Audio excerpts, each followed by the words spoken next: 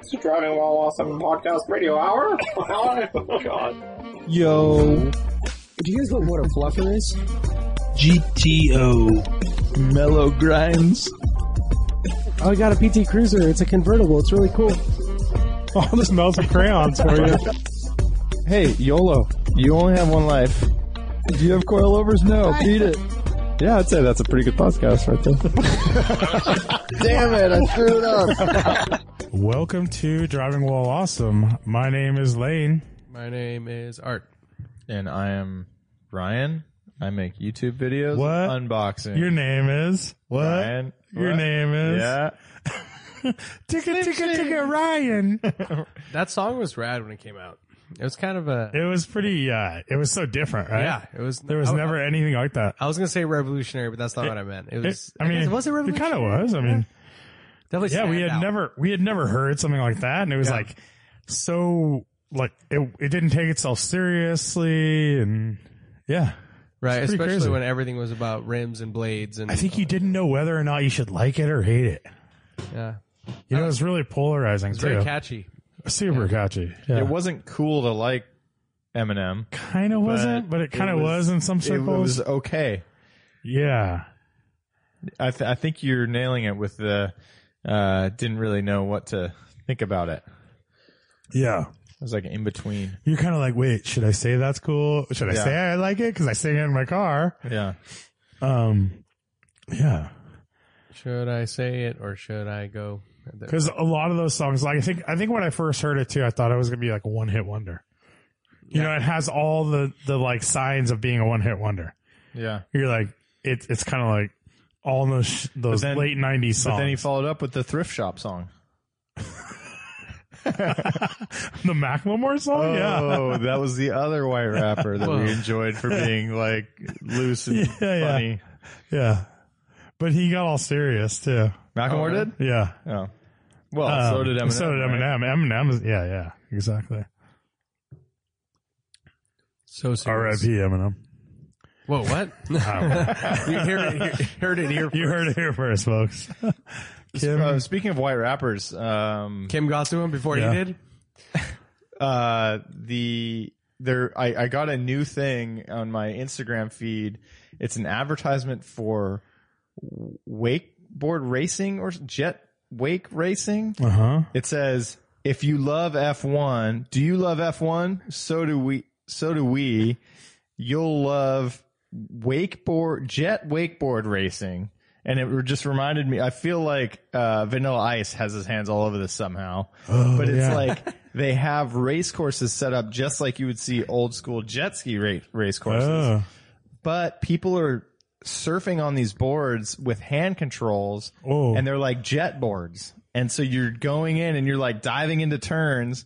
And they somehow tied it to Formula One racing. Like, how is that tied to Formula One? Well, the Formula One racers love it, is what they say. So there were some Formula One racers that must have tried it. Daniel Ricciardo was like, "That's cool." Yeah, right. Yeah. And so then that's their mark, and so they're targeting people like us. Sounds kind of cool. Daniel Ricciardo It actually looks their post. Yeah. It looks really cool, actually. Yeah, it seems kind of cool. I know my brother would go to all the is it just wakeboard competitions or something, or like? In these it's like these man-made rivers. Yeah, it was the toe stuff. Oh yeah, it was the toe stuff. Hold on. Yeah. And it zips you down the toe line. And they make these like man-made rivers in or just Florida. Lakes. They're lakes, yeah, right? but they're like man-made like rivers, canals in Florida with jumps and stuff. Right, and you just get towed down it. Yeah. Yeah. And my brother would go to these competitions in Florida. I don't know what he'd do at them, but he would go as a representative of O'Neill wetsuits. Yeah, he was like specializing in that for a while, right? Yeah. That's got to be a weird scene. It must be so white trash. Right? Really bizarre. Dude. You're not setting those up in California. No. Well, at least coastal California. I've seen them. Like you see them along the road, like big highways, right? Like yeah. I've seen them. It seems kind of fun though. Yeah, super weird though. I'm never gonna find this jet surf competition. I don't. I'm into Formula One, and I would like to let everyone know that I made what did I make? A proclamation? What do you call that? Remember, I watched the Netflix documentary, the Netflix thing on Formula One, Drive to Survive or whatever, and I said, this is awesome. And it's gotten me rejuvenated in Formula One, and I'm going to watch all the races next season. Mm-hmm. And a bunch of people said, no, you can't do it, man. Oh, but I persevered. Like you click it and you just make the claim. Officially. I made the claim. Like, basically, I was like, because I watched that Drive to Survive, and I'm like, dude, this is so rad. Like, and it got me like, I feel like it like reintroduced me, because I hadn't watched Formula One in like 10 years or something or more. Yeah. I guess 2008 was the last time I really was watching it at all. And it like, it got me fresh, like it got me up to date on all the drivers, which is the hardest part about getting into any sport, is like knowing what teams and what players and who's this and all that stuff. And that's what's fun about, I think, sports too. It's like the personalities, right? It's not just watching the racing. It's like, oh, I hate that guy. I like that guy. That guy's awesome. Oh, dude, watch. He's going to do this because I know it. Oh, fuck that guy. You know, all that. Also the dynamics of like, you know, there's the relationships between the different off track and the on track. Like, on track, like, oh shit, this guy's approaching this guy. We know there's beef there, or they're kind of like they fuck around with each other. Yeah, know, like, so like they're friendly. Yeah. So this series got me super. It's a great. It's like, I mean, I really think it's like one of the best like documentary style series I've ever seen. It, yeah. Because it does so much in such a short amount of time, but it also goes like pretty in depth into like a lot of the drivers, you know, background, and their backgrounds, families, and like the way they get along with each other and all that kind of stuff. And then, I was like, it got me super into it, where I was like, I was invested in these like characters and these players in F1. Again, like I was back in the Mika Hakkinen days, and, you know, Michael Schumacher and Ralf Schumacher and all that stuff. And, I've since then I've watched, every race this year, and the season's almost over. Well done. And what's your, I'm not bragging or anything, but I watch a lot of TV. Yeah. Well, I mean, it's dedication, I mean, to something and like following it. But I've really enjoyed it too. And I think it's been a really good season, like super fun to watch. So what are your tricks then for making it happen, for watching at these weird times? Well, do you have any? It's all on demand. So that's the best thing from when I used to watch Formula One. You'd have to wake up at whatever time the race was on, or else you wouldn't be able to watch it, dude. And like, I remember waking up at like 4 a.m. to watch a race, or even like 3 a.m, 2 a.m, something, you know, depending on where the race was, just to watch a race. And so my routine is that, I usually try to wake up and watch the race live, and it's not too hard for me because it's 6 o'clock in the morning usually on a Sunday. And that's like, I usually wake up, you know, maybe I'll sleep until 7 naturally or something like that, but I can wake up at 6, and I'll usually just like, I don't even have to set an alarm. I'll just wake up, you know, because I know I want to watch it. And if I wake up too late, I'll just, you know, and that's good too, because the family's still asleep, so I can just watch it. Right. Which is the best thing about it. Yeah. Because if it's like, if I'm into baseball like I used to be, you know, a game would start at 7 o'clock or something, and that's like really hard to do. Right. When you have a family, you're just like sitting there watching baseball, and everyone else is like doing their routines, you know, and having dinner and stuff. It's kind of weird. Everybody's got to be into it. But yeah, so I've been doing that, and then you could watch, you know, it's all online, so I can watch it on my phone. I could watch it on the road. Last weekend in Boston, I woke up super early and watched it by myself, like the replay. Yeah, but we did watch like the practices like pretty close to live. It wasn't live. Yeah. We just barely missed them, but yeah, I agree with you. I mean, I think it's been a very interesting season. I think it's a much better season than last year. And I've been watching kind of consistently for a while, even though I wasn't as into it. But I mean, just knowing like that you're into it, and like you know, we'll be in the same space, so yeah, and we can talk about it, and we can have those discussions. It makes it way more interesting. Yeah, it's fun to have other people that are into it, so you can talk about it. And then I've noticed myself, you know, I follow the accounts and stuff, and you see like there was the big last weekend, there was a crash, you know, or Albon went in and basically dive bombed Lando Norris and basically pushed Norris off, and Norris is like, he pushed me off, and like you see the comments, and it's like Norris like made like Albon writes like, "Oh, it's my best finish ever, 4th place," and Norris comments on it like, "Yeah, because you just push everyone off the track in front of you." And he's like, smiley face, laugh, and they're like heckling, like they're like good friends with each other. You know, they're like totally fine. And that's a rad thing where and the it's fans super cool. can watch them interacting with each other. Because of social media, follow tweets. Yeah. We see all this stuff, and they're like, they're like heckling each other, and then like Landau and Carlos Sainz, like the coolest relationship I've ever seen in F1, dude. Like, those guys are hilarious together, you know, and they just heckle each other and like. And it's really cool. Individually, if you're into one of the drivers, you can follow their Instagram account or whatever, and you can like, you just have so much access. And all the teams have YouTube channels, so they all make these like behind the scene. Like McLaren does this like unboxed, and they just like it's like super. I mean, it's like background stuff. It's just them walking around, like talking to the guys, and you know, it's like very behind the scenes, you know. But I'm excited for the new documentary. Kind of cool. Oh, dude, it's gonna be so good. And Ferrari will hopefully be on, and McLaren and Mercedes. This time, and then like on the, I saw a little video from like a plane ride after the last race, and it was like Daniel Ricciardo's passed out sleeping. And Sean Leclerc is just going up to him, and they're filming. Yeah. And Leclerc's just sticking his finger in his nose and like going like that.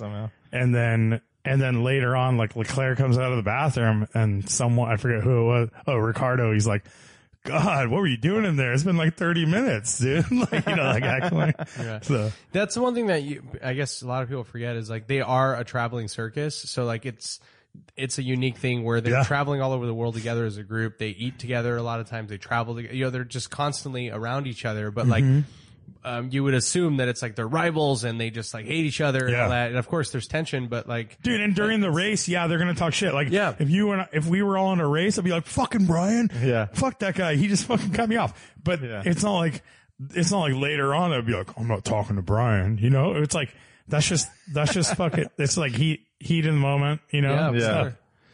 Yeah, it's definitely interesting. I agree with you. It's been a good season. It's kind of, I feel sad as we wind down, because then you have that big break. I know. F1, and like when you're used to like your routine. At least we can look forward to the Netflix series now. Yeah. Like that's kind of a cool, like, off season thing to look forward to. Connects the seasons. Bridge the gap. Yeah, I am also hoping that there's more of that kind of classic content being, you know, added, and just kind of unique documentary stuff. Like they'll do like those profiles on specific drivers or stuff like that. So, which is great. I mean, to have on the app, you know. Yeah. No, it's cool. It's like $79 for the year for the app. You know, if anyone's into it's it. so worth it. Super cool. But yeah, I just wanted to, I guess, talk about that. Congratulations. Yeah, dude. I just want to get accolades. I'm going to like, congratulations. I want to like a poster up here. Congrats to Lane for watching next every time you race. come into the office, or like there's going to be a banner, like or one of those like little curved, you know, like the ones that have the hanging letters. Yeah. Happy birthday. Yeah. I'll say like Lane sat on his ass for this long and watched television. It'll be like, "Congrats, Lane, true F1 fan." Yeah. True F1 fan. That's a nice. And it's like, cheese. I can see it. It's like the almost not iridescent letters, but it's like the shiny metallic blue. Oh yeah, that'd be dope.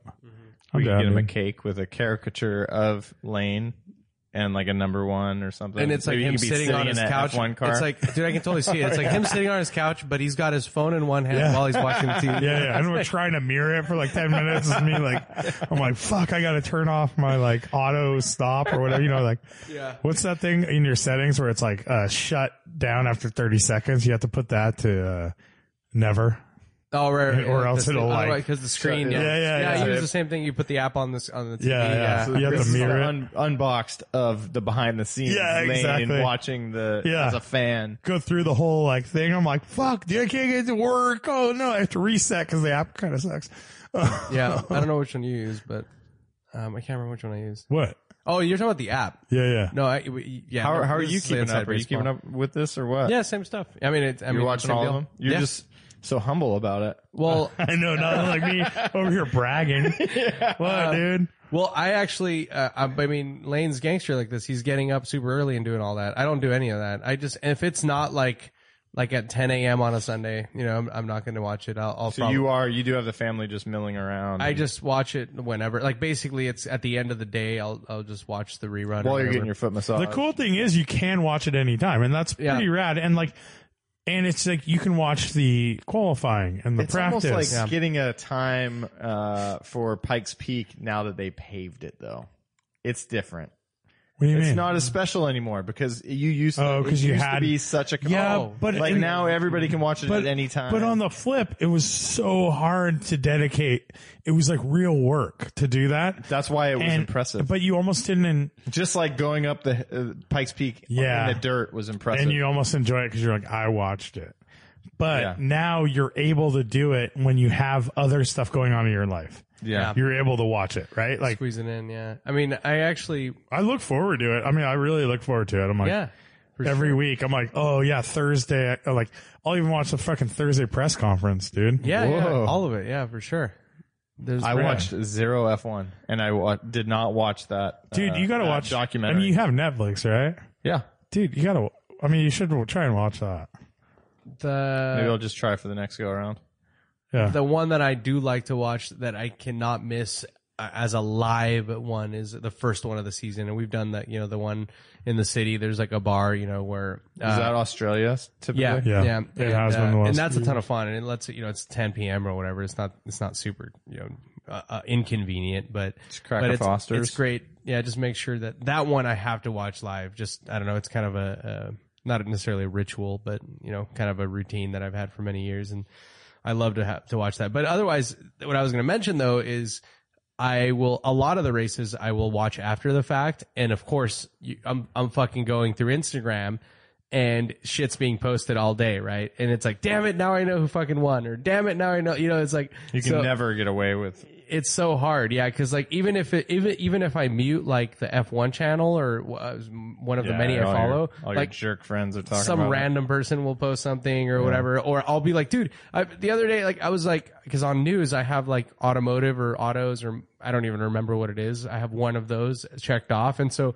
it was like news that popped up on my phone when I swipe. You swipe the right, little preview of it, and you see the person's name. It's like so and you like can't help but read it. Like at that point, it's not about the what, it's the how, right? So you're like, all right, I still want. Like the other day, before I had watched the race, I've followed Daniel Ricciardo, and he's like, it's like great finish 7th from 16th. I'm like, fuck. Yeah. And that's like one that you definitely want to watch. Yeah, like exactly. Front, like you kind of already know, but yeah. But yeah, it's been fun. Times, dude. But you guys have any? Does anyone have any project updates? Yeah, I do. So I was gone last podcast. When I went to Cars and Coffee, I had gotten my car back. I had it for 2 days, I think. And a few days. Morning Motors. Yeah. Before you go into the mechanicals. Yeah. Side corner light. Have you replaced that fucking thing? No, I haven't. Because it's his headlight. It's the whole headlight. Yeah, I mean, it's like the bracket on the headlight is broken. There's 3 mounting points. Yeah. All 3 are broken. On the corner light. On the headlight. One should be okay. No, on the corner light. So one of the mounts for the corner light is on the headlight. Yeah. One mount should be fine, is what I've heard. So I guess I'm kind of tying it together like I have to get a new headlight too, and mine are HIDs. Oh, wait, but you still have one way to mount a corner light to the headlight? There are 3 mounting points for it. And you still have... No. There's only one mounting point on the headlight. There are 2 other mounting points for this light. Oh. One is underneath, bolted to the undercarriage a little bit. And then the other one is on the fender itself. There's a little tab. Oh, so you should be fine, right? Well, I have to replace something to be able to get a single mounting point that's good. Oh. Gotcha. But I had been tying it together with getting a new light, and then because it's an HID, it's like a pretty expensive proposition. What is that? $1,200 or something? Apparently, it's like $700 per. Oh, if you get from BMW, I found. Well, it seems cheap. A guy who $700 for a single light. I'm not okay. It's not cheap, but it's less than I thought it would be for an HID from I think you can get BMW. eBay stuff for much cheaper. But I feel like you can get one used somewhere. so I found a full set of Bosch HIDs in good shape, the lights and the blinkers for $500 in Napa. He was not interested in shipping. He said, I got to come pick him up. He said it's too fragile. He didn't want to, it was too big. He didn't want to ship it. I don't know if they're still available, but looking at the options, that's a good price for real Bosch ones. But I haven't even done the search to look for them on eBay. I think there's probably a generic version that's like kind of a standard. So there's probably used ones on eBay too. Used is very good call, but I don't know about now that we say it out loud, I should probably just get the mount. There's a plastic bracket that's the lower mount. Like I should probably just pay $50 for that. Oh yeah. Yeah, for sure. But also it ties in, like I did want to replace them with amber lights instead of the. Oh yeah. So it's probably like go on eBay, try to find a used set of ambers or cheap knockoffs, and then the lower bracket. Oh, cool. And so then that would be at least one. So I just looked this up. So that literally took you like 5 seconds. You can get. And I've had this problem for weeks. Yeah, there's a company called Depot. They're from Taiwan, and they make them, and they're great. Like I've actually you had the lights on your M3. I had like the glass Euro replicas from Depot, and they were awesome. They that's who makes like a lot of the aftermarket corner markers and stuff. Yeah, totally. And so I just looked it up, and you can get a brand new set or a brand new one. You can light or side marker? So you have, I don't know, man, but let me see. I'm trying to figure this out. I don't know, man. But just because there is facelift and pre-facelift. So I just wanted to say that they actually make them for your car, so you should look at that as an option because you can get a pair of headlights, HIDs for an E46 for $360, and you can get an individual assembly without. I think is that include the side marker for $280. Oh, that's weird. That seems way off. I think that's the wrong light. That's the wrong one. All right, but because mine are two separate pieces, but light and side marker. The good news is that Depot makes them for E46s, so that's that's without the side marker. So you should look into that because I mean, as an option, it sounds like you already got it. I mean, well, no, I don't. I mean, no, what you're saying, what you're describing is a way to the fix. Bracket, but So if and so maybe if it's just the corner markers, then I don't have to go with Depot. I could just get some Bosch ones, used, whatever. Yeah. But I mean, it kind of, and I'm a little worried to just have the connector just hanging, which it's is supposed a very to rain bad like thing to do, soonish. Right? That's the thing is I was thinking about that. The connector. Yeah. I mean, that's then you start, corroding all that shit. And it's like not good. Yeah. Not only does it look like ass, but less concerning for you. I wasn't thinking ass, but it is it is a missing piece for sure. So what's your update? Well, dude, so it's just like tailing down from this cooling system stuff. So, I think last time I spoke about project updates, it was, I was relaying that it was the water pump. Yep. But I had only had the car driving for, I think, one day when I was on the podcast. So I was think you might have picked it up that day. I'm going to feel better after a week of testing, right? And so it was that weekend, I think. I don't know. Morning Motors, it was that weekend. It was that weekend. And so, I drive it, on some back roads, on the way home from work. Or no. Here was the thing. On Saturday, I drove up to Thomas's place for a birthday party type of thing. And, I had been doing a drive nap with Maya. So it was like through the mountain roads, but at low speeds. And I was just watching my temperature the whole time. And it was like going on, I won't go through all the temperatures, but it was like getting into like, up past 200. And I didn't have any reference point for like what's normal or not really. Question. Your gauge was still reading right in the middle, but the one that you had plugged in. That's right. Was fluctuating a lot. Oh, yeah. I could watch. It wasn't fluctuating a lot. It was like, it was doing its normal thing, but it was climbing as the drive went on. But it didn't show that on the actual car. There was no movement on the gauge itself. Yeah. I was just watching the temps specifically go up and down through the OBD2 scanner. Yeah, exactly. And so, and everything was fine pretty much. But then I started to worry when temperatures climbed above 200 degrees Fahrenheit, just for whatever reason, that was a number that was in my mind. And then right toward the tail end of the 1 hour ish drive, like up to that point, 214 degrees Fahrenheit was the highest it had gone. And so that was like worrying me a little bit. I was like waiting for fans to turn on, and I'm thinking like definitely my gauge should start moving at 220. That feels like the fan should start kicking in before then. So I was like just kind of super skeptical of my gauge and the fans, and so stressing out a little bit. Maya's sleeping in the back. I'm like, if things start escalating, you got to shut it down right away. And I'm just feeling like, oh, it's moving past where I want it. Like, I really hope nothing happens right here. But your car was showing middle the whole time. It was showing in the middle. Everything, it was driving fine. There was no loss of power, no problems at all, no spewing out anywhere. But it went just on the last driveway, which is kind of a long, steep, winding driveway. It went from 214 all the way up to frickin' 230. Oh shit. And then by the time I shut it off, it sits there and the fan's not on, and it goes up to 244. Yeah. Because it's just, there's no airflow. It's just a hot engine staying hot, right? Yeah. No fans. And so I was like, and the gauge didn't move at all. And this is 244. Meanwhile, the last data I had was the pictures I was taking as it was overheating when I was watching the gauge, and it was it got up to as high as 266. Yeah. That was after it hit like the red zone where the light came on.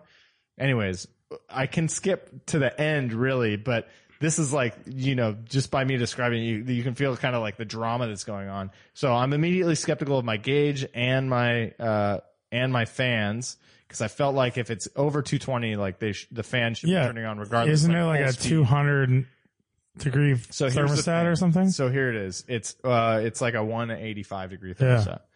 So, but that's not where the fans kick on. That's when it just opens up. When the system opens. Yeah.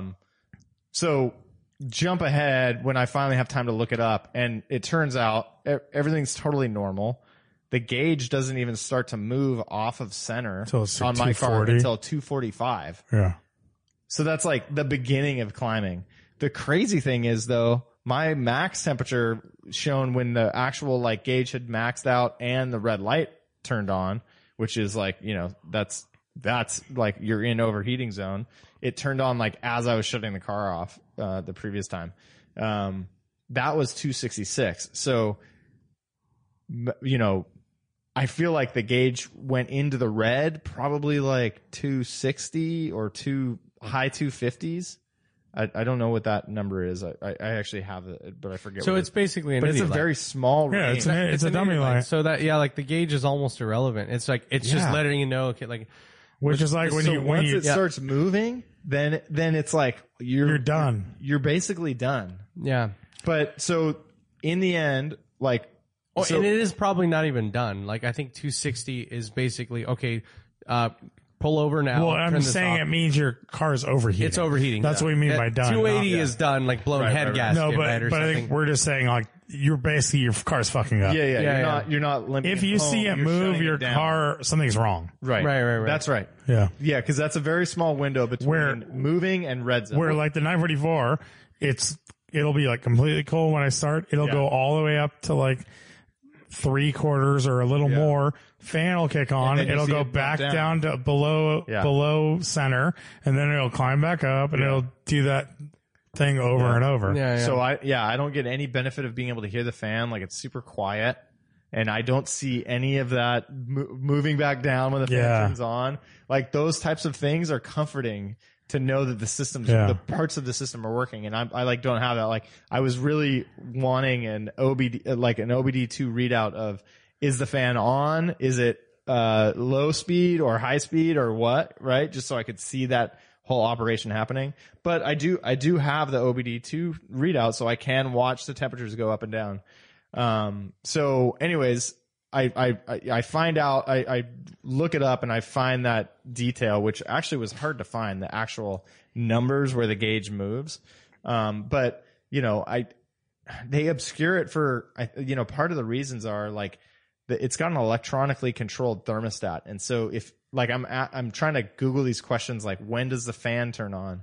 and at what temperature is this thing happening, right? But you put the hard thermostat in. I did. I deleted the electronic. Yeah. But when you're looking up like what the normal behavior of the system is supposed to be, it's based on an algorithm. Like it depends on your vehicle speed and all of these other variables. And so for that reason, like the concrete questions are actually hard to find the answers to.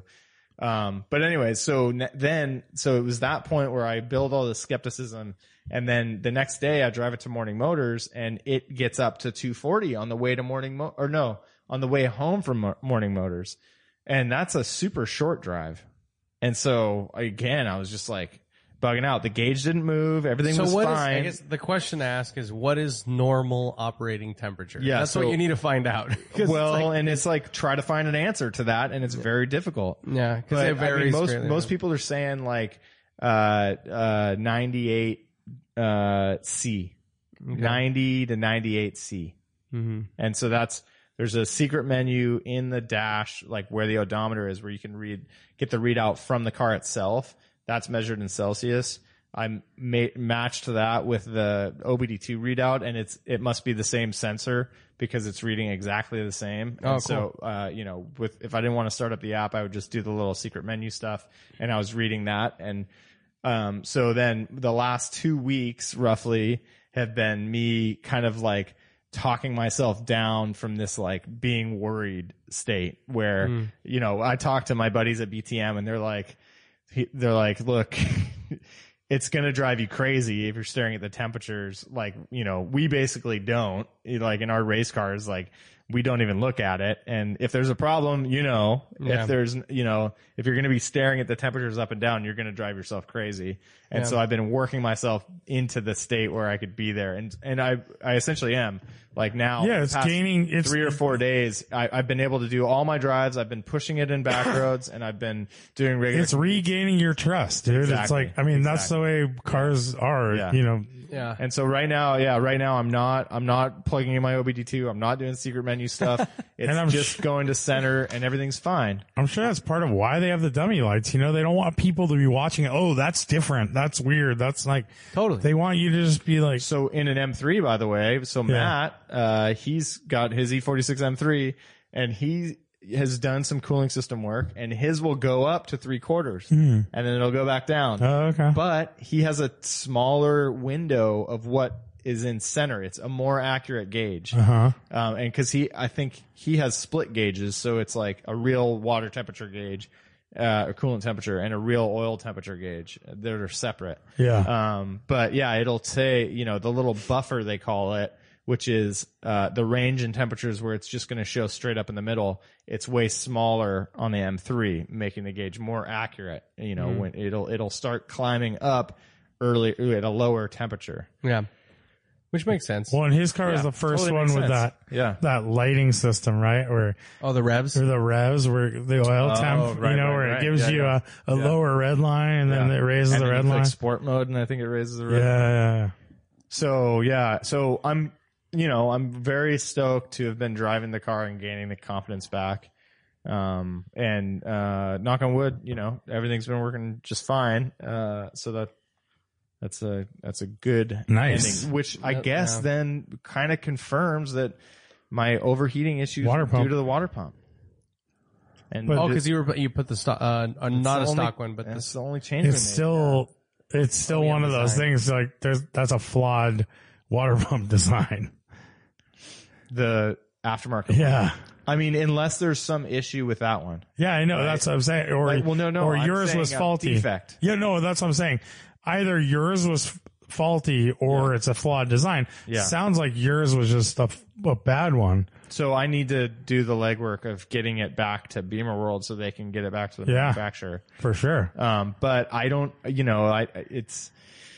know. I mean, it's like a pretty basic thing that's like pretty robust, right? I mean, it's like you have an impeller and you have the thing, and it's like clearly wasn't working, dude. Passages, it's all rotating off. Passages could be clogged or something, right? Like it could be. But there's also the whole other side of it, which is it's designed differently for racing purposes, for higher RPM use. But they say it's good for the street. They say it's good for the street, so that's the right only, there. That's the thing. That's like, yeah. I mean, but yeah, it's I can see how that's a mixed blessing though, right? To have this tool that will allow you to see the more information you have, you're just kind of like it's Gran Turismo, the option to tune your sway bars, and many people say just tape over all the gauges, and this was back in the Corvette days too. Like my oil temperatures were insane. I remember that. You were like obsessed with them. 290 degrees. And I was like, I'm just like stressing out about this stuff the whole time. And people are like, just tape over the gauges. Like, don't look at it. And I had all these awesome gauges on the C4. The early C4 dash was so cool. But in your scenario, I would probably do the same thing. I mean, just because it's like, because after dealing with the same issue multiple times, it's like, you want to monitor that stuff. But yeah, it's just understanding where do you want to be? Like, what is normal operating temperature? And even if it fluctuates all the way to the top, it's like, all right, it's not telling me that it's bad. Like the main gauge does work, right? Like, and you know that if it is overheating, you get that. So yeah, hopefully that it stays, man. Fan diagnostic stuff is a total pain in the ass. It's not as easy as you think it would be. It's so annoying. Yeah. That's what I dealt with my overheating. Remember? I blew the head gasket and everything. And that was because your fan wasn't working? Yeah, my one fan wasn't turning off. Like the secondary fan wasn't turning on. The secondary fan. So I think I may still have a fan problem. Like, so the diagnostics that were listed, like there's all this weird stuff that, I mean, people are even talking about like using oscilloscopes and all this, like dedicated, diagnostic equipment. But, there's a couple tests. One is you turn the AC on, you should be able to feel the fan. Yeah. And you can't hear it from inside. You gotta look at it though. You gotta be parked. You basically feel your hand above like the fan, and you can feel it sucking it through, pulling it through from the front back up in front of the engine. And so that for a little bit, I swear that wasn't working. But when I went and did the test one last time, it did. The other test is you unplug the coolant, the sensor from the lower coolant hose on the radiator, and the fan should turn on within like 30 seconds and go full blast. When I do that, it doesn't. That's not good. So it could be that my high speed fan isn't working. Yeah. That sounds accurate. I mean, especially because you're that's pretty saying, basic test, right? Yeah. And it's not the fuses or anything because the low speed. Are they new fans or?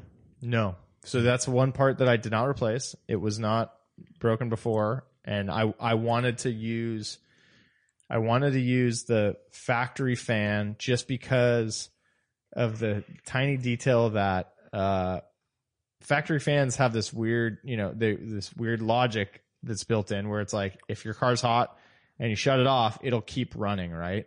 And I wanted whatever weird logic they have from the factory, like I wanted to keep that. I felt like if I did a racing fan, like when I was looking at the wiring diagrams and options, like I just felt like the factory had a lot more shit going on. Yeah. And it's like, I just am skeptical that an aftermarket the racing one, you'd almost like leave the ignition on to leave the fan on. Right. And I don't want to do that. Yeah. And it's like, if, I've just increased the size of the radiator with like a more modern fin design and everything. And so if anything, I should be having a little bit of a cooling advantage there. So then the stock fan, if it worked fine before for 160,000 miles, then it should work now that I have this newer radiator. That was the logic. But, it's a wear item, and I got 168,000 miles. And so maybe that's just worn out. And so then I look at it and it's like a Bosch fan replacement is like $500. So you should, there's relays I almost too. Just ordered it might not even be the fan. You should look into the relays and stuff. Yeah. Like that so too, then that's right. And one of the modules, it's like, you can't buy it individually. Apparently if it is I don't know if it is just a relay or whatever. Because there's probably a relay for the two-step function or whatever. Yeah, but you are more built into the fan. My car is like relays and fuses, right? But your car is more advanced than that. You're like OBD2 or whatever. Yeah. Like there are like signals coming from the computer that are like, I forget what the name of these signals are. My problem ended up being just that a fuse was out. Oh, really? It was literally. Did you replace the fan? Yeah. And you blew the I wonder head if I gasket have 2 fuses. Remember I replaced the fan and I was testing it and I was holding it and I hooked it up to a battery and I sucked it into my stomach. Oh, that's right. And I like ripped my shirt and shit. Right. Yeah. Because those fans are powerful, dude. Yeah. Yeah. So I had done all this shit and then I blew the head gasket and, remember I blew the head gasket because I had taken my gauges out for some reason to replace like a speedometer cable or something, and I was waiting for a part, and so I had no readout of what the temperature was doing. Dang. Yeah, I had a bunch of stuff, but Timing, man. dude, that's when you're like, fuck water cooled cars, dude. Like, Right. I just remember like having a 914 for a couple of years. I'm like, I never had to deal with cooling ever. Yeah, It's kind of not cool, man. but it's not cool, man. So now that I'm saying it all out loud, I mean, it's been fine and I've been getting on the worry-free philosophy. And now you're worried again. But now I'm worried again. And I was like, I was about to just order a fan and be like, just chalk it up to, I should probably replace this anyways. Yeah. I'm doing cooling system You're like, it's stuff. gonna go at some point. Yeah. If Like, it's not why mess with it? Like, Yeah. I could spend some money getting this diagnosed. If I get the fan diagnosed, that's going to be $150. Yeah, or I You could have just no, buy the fan. Like, No why don't I record just put replacement? the what? Do you have no record of replacement on the fan? I didn't even look, to be honest. Probably not. The though. records I mean, aren't that great on it. I mean, they don't go super far. It looks like an original fan. yeah. I do have options, like the theme of this car is borrowing from the Spec E46 stuff, which, I feel like I'm a little bit stung with the water pump stuff, but maybe it's all fine and I just got a defective part and then the world is right again. But there is an aftermarket brand fan that is common for the race cars. Now I'm forgetting the name for some reason. Oh, Spal, S-P-A-L. Oh, yeah. I've seen it. Yeah. So they make brackets that'll, go for this car and everything. And they're good fans that work for people and, high stress situations like racing. And so I could do that and just, whatever about the logic about cooling it after. Like it's probably going to be fine. Dude. Get an E36 again. That sucks, dude. That's so annoying. I just hope that it goes away. Like, yeah, I mean, so far it's been fine. Yeah. But, but this fan thing is another, I mean, it would be awesome if it's something small, but then you're saying you're going to replace it. It is working and you're just tripping. Right. I could just be tripping again, right? But like that is a pretty conclusive test is you pull the thing.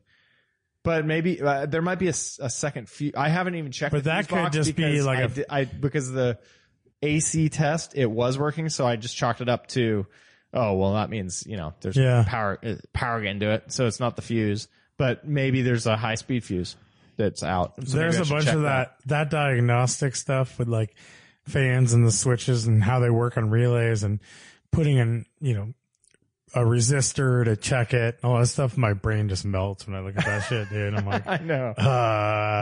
What? Like, you definitely don't want to be doing that. Yeah. On the other hand, there are these devices. I forget what the acronym is for this one for the BMW, like ATAPI or something, ATAPI or something like that.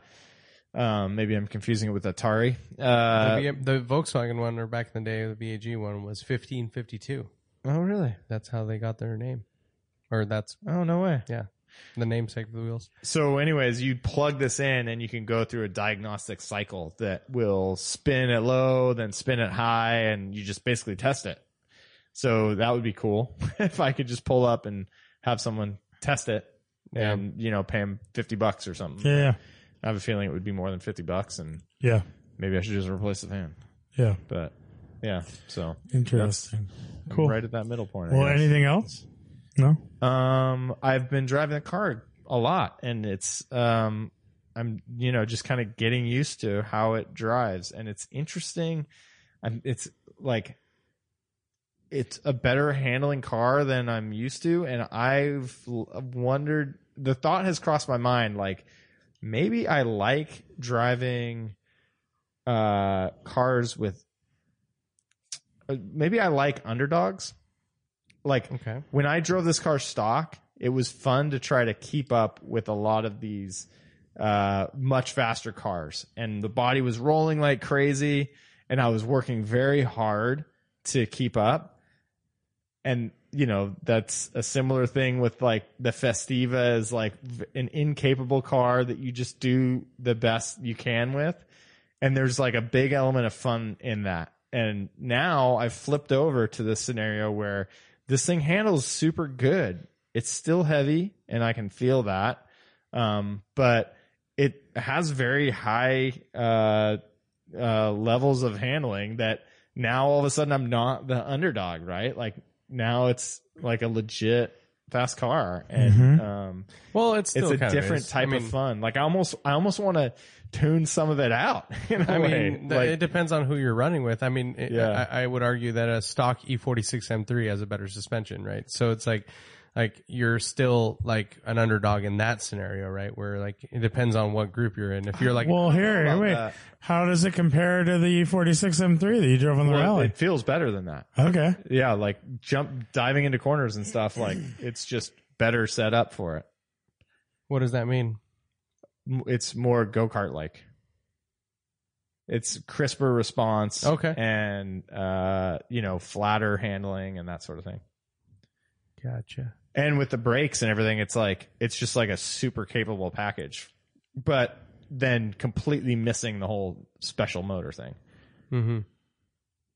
How about the steering? Yeah, we got a slower rack and like all that, right? So, but it sounds like, I mean, the steering's really good. It's good. I don't. You're happy with it. I'm happy with the steering, yeah. And I maybe it's hard just because I wasn't really driving them back to back on similar roads, but I don't notice a huge difference between my steering and the M3. Maybe I'm just less sensitive. I mean, M3 is not the fucking tightest rack either, right? It's not. Yeah, I mean, they're definitely a quicker steering ratio, but they're weighted differently too, right? They're heavier. Yeah, they're kind of heavier feeling. Yeah, yours is really light, I think. It's pretty light, but yeah, I can not just like throw this thing into the corners and, like any car, like it's, you just learn it over time, and I'm still pretty new with it. After doing all the suspension, it's been a whole host of cooling system issues that have kept me from putting a lot of good miles on it.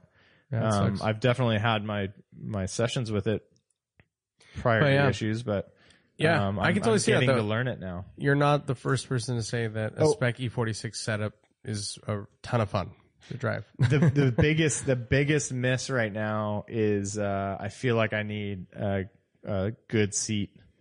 Yeah, like this suspension, I'm throwing the car around, but then I'm just getting tossed around in the driver's seat. Yeah, those seats do not hold you at all, man. That's the worst. And I don't like the idea of doing, full on boy racer, Recaro pole positions, but that's what I want.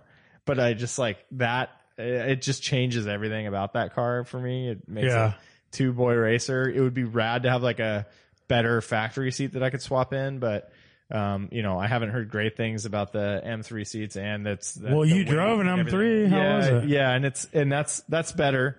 But then, I don't know. Like I feel like I could do better than that. But then like the ones that Ali had in his M3, those were factory Beamer seats, I think. The CSL ones or something, but those are banked. That's those like are $3,000. Those are Recaro Sportsters. Yeah, those are really expensive. They're very cool looking. Yeah. I mean, I don't know, dude. I mean, it's your car. I guess it depends on. I mean, it seems like you're concerned about the image thing, but like, what do you want out of it, though? I mean, like a Recaro seat would be great. Okay, so here's the so Recaro pole position or something similar. Yeah. Do the SPG. Do high on my list. Look at a Recaro SPG. One of the things, though, is I was super into having heated seats. That was from a daily driver. Yeah, it's nice. Heated seats is super good. Especially with winter coming, Yeah, like I used it this morning and it was nice. And I know, for example, with Shield seats, that's an option to add if you're getting them brand new. I don't know if I would, I don't know if Recaro does that. The ones that Ali had in his car you have the option to be. Oh, really? You can do. But yeah, I mean, what am I going to spend for those? That's like $3,000 plus, right? Yeah, for sure. So I'm just not going to do that. Each, right? I wouldn't be surprised. Yeah. They're not cheap. Those are big money. I remember looking at those back in the day for my S4 Avant, because they're very similar to the RS4 Avant seats, and I really like those. Yeah, and you could do heat in those, or like some Porsche. Somebody taking them out of Porsches or something. I would look at a good seat. I think you should look at. I mean, aren't there like? What about the seats that come in the Z4Ms? Isn't that a cool seat? I don't know. It's like a bucket looking thing. Yeah. I don't think they're that good, dude. I don't know. I haven't sat in them. They look good. I just don't think they're good. What about Z3Ms? Those aren't good either. All right. Not that great.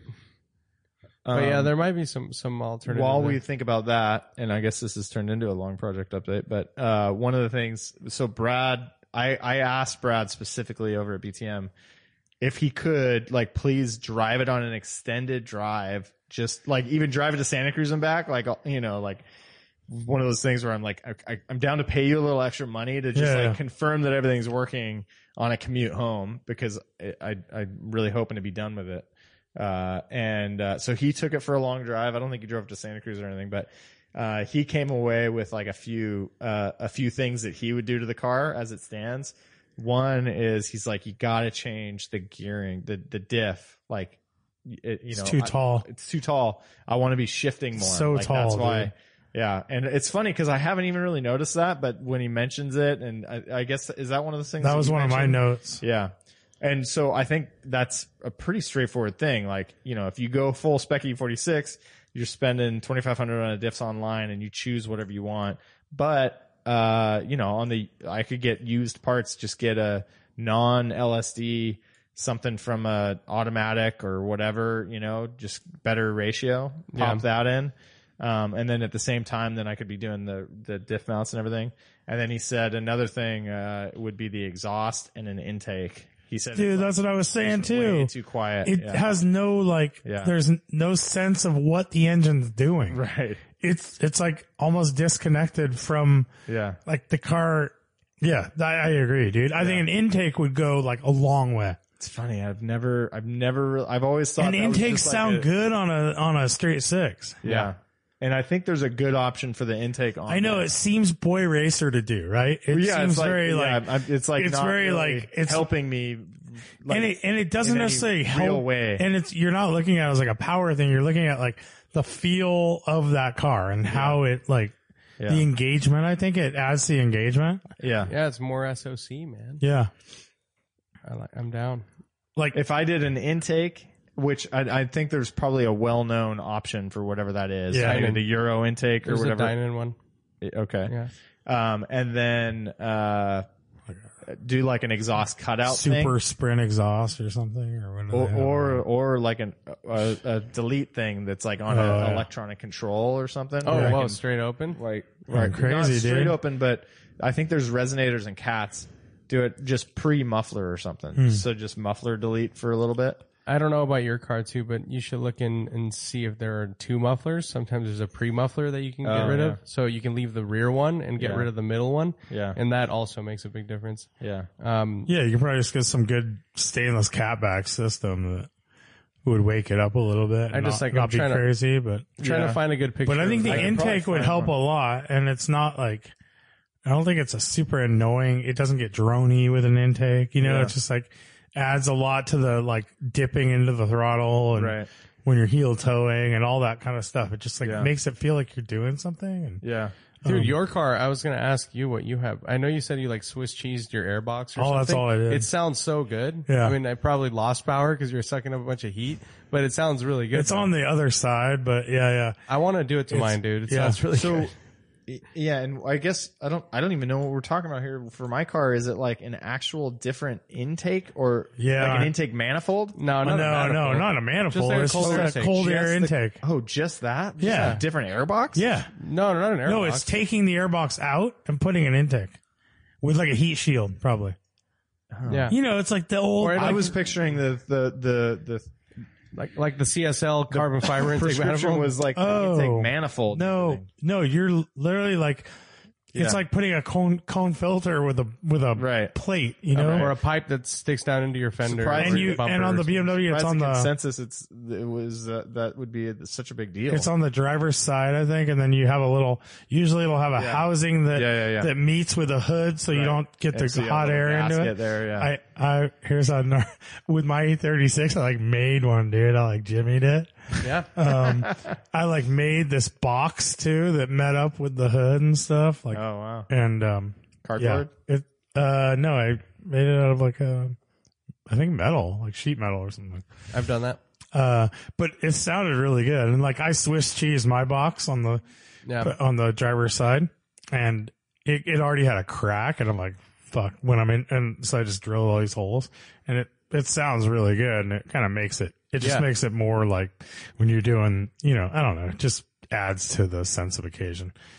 But yeah, you kind of look at it like in a pretty immature way a lot of times, because it's like, it's one of those things that doesn't really add power, and it's like just it's the easiest bolt-on mod, and it's like, is this only the aftermarket industry that's making me want this? Yeah. But yeah, it sounds like it's. But you can't argue with like how it sounds. Yeah, like it's the same thing with like a car with ITB. Is it just sounds fucking killer, dude? Yeah. It's because you're sucking in all that air, dude. And it's like it's open. Yeah, like with the intakes on most BMW straight sixes, you get also like at the very, very top of the rev range, like the last 500 RPM. So good. It sounds so rad. Yeah. It changes like dramatically. You get this crazy like growl, like. Yeah, it goes from like 6, okay, it sounds great. And then the last 500 like RPM, pitch. it's like, it sounds like the valve train noise is really cool. It sounds really good. Yeah. I mean, it's addicting. You're going to want to do it a lot. But yeah, it's a no-brainer. I think you should totally do that. That's way easier than the intake manifold. So I way don't more in on that. I can't imagine like doing any kind of and then the muffler, I would probably for simplicity, I probably just replace it with some. Dude, I would just get a tried and true catback stainless system, like, or for $349 or something. That's like. Yeah, you know, I was gonna go even more ghetto and just put a Magnaflow on there, you know, at the back and drop in. But it's almost easier just by a catback because he can do it himself and just bolt it in rather than going to an exhaust shop. I don't know. Yeah, super easy. You're gonna have to cut the bolts off because they're rusted and like all that kind of thing. Nah, this car's not that bad. Yeah, man. Yeah. So brakes are actually now I've gotten a lot of time with them. They're the squeaking is. It's borderline. It's not that bad. Borderline, not that bad. Sounds good to me. I'm down. Like functional everyday use. I'm using this car to drive to work. It's super early in the morning. It literally does no squealing at all when I'm leaving my driveway for some reason. And then I leave my house. I drive all the way over 17. The only spot for the entire drive is right when I'm pulling into my spot at work. Yeah. Nope. It's not, it doesn't bother me any. There's literally no one there to bother. And then, it's same thing. Like when I'm coming home, it's like right when I'm pulling in the driveway, it's not even that bad for the most part, though it's really bad if I back up and I'm lightly touching the brakes because the pads are not chamfered in the back. Other direction. I'm guessing, because it's like, it's insanely bad when I back up. But, you know, like that's my day to day, and it's not bad. When I'm driving around town and going to the grocery store, which bad. I will every once in a while, it's pretty bad, but I kind of just don't give a shit. All right. I feel you. So Warren was claiming he's part of the Squeaky Brake Club now too, but he got like HPSs like I have, and I'm like, well, mine don't squeak at all. Yours don't. I don't know. Like they shouldn't squeak at all. HPSs don't squeak. Like. But you know, Warren is like, oh, now I'm part of the Squeaky Brake Club. It's like they squeaked once when it was like 50 degrees out, and like he was driving to the grocery store, leaving his driveway. He's all Eeyore. Oh no! Oh, these tires aren't that good. HeelAndToeApparel.com/DWA. Check it out. They've got some really, really cool socks now by Stripe Design, the shift pattern. They also have really cool t-shirts, cozy sweaters, hats. Go to that link. You get 20% off your purchase. And on the rally, what about those shirts, Brian? I mean, do we even need to talk about it anymore? How soft these things are. We love them. I mean, you know, we really upped our game a few times ago when we got Heel and Toe on board, and all the rally participants love it. They were pretty damn nice, and everyone got the socks too, the stripe design socks, which are always great to have on the rally. But yeah, those shirts, cozy as ice. I actually wanted to sleep in it on a nightly basis like you, but I want to shower, and I don't like wearing the same shirt. So. Bah. Heel and Toe, you don't even need to shower. Again, that's heelandtoeapparel.com/DWA. Well, so my car was, after the rally on the way home, the rear end was like thumping a little bit. And I thought it was a CV joint. So I went under the car and I saw grease, all over the top of my car on the right CV joint, and the bolts were loose on both ends of the CV joint. So grease was coming out, and that's why it's thumping. So I tightened the bolts up, but it's still a little bit of thumping. Yeah. I need to take them off and pack them and see if that. So what, like under what conditions? Like the thumping, like just going down a straight, smooth road with the windows up, you can hear it. It's just you like can feel it a little, like a vibration almost. Yeah, like a Oh, really? Yeah. So I assume that's what it's from. I mean, obviously, the grease was like coming out and spraying. Oh, because it seals the boot. With the bolts seal the boot, but they were backed out, so the boot kind of slipped out a little bit. Well, no, the boot didn't. No, it's just like literally where the joint bolts up. That had come loose a little bit, so all the grease was coming out of that. Oh, in there. Yeah. Oh, shit. Okay. Yeah. Okay. So one of the bolts was backed all the way out. That's gnarly. Dude. And then a lot of the other ones were loose. Yeah. So, I mean, I assume that's where that was all coming from. So I tightened them up, and I feel a lot better about it. I have a slight clunk in the front right, and I can't figure out what it is. But I'm pretty sure I figured out what it was, and it's just it's like the coil for the air conditioning. There's like this metal coil thing that goes around. Yeah. And it's like the bracket broke on that. It's just kind of like hanging there, and it's hitting my, my sprayer canister. Oh, that was from when you spun out on the thing? When you hit the side? Oh, and right. I think it's like tight up against that because I have an external oil cooler there now too. Mm-hmm. So it's all kind of like everything's like jammed right there. And I think it's just the sound. I think it's just the sound of that thing hitting that plastic container, and it makes like a thump, you know?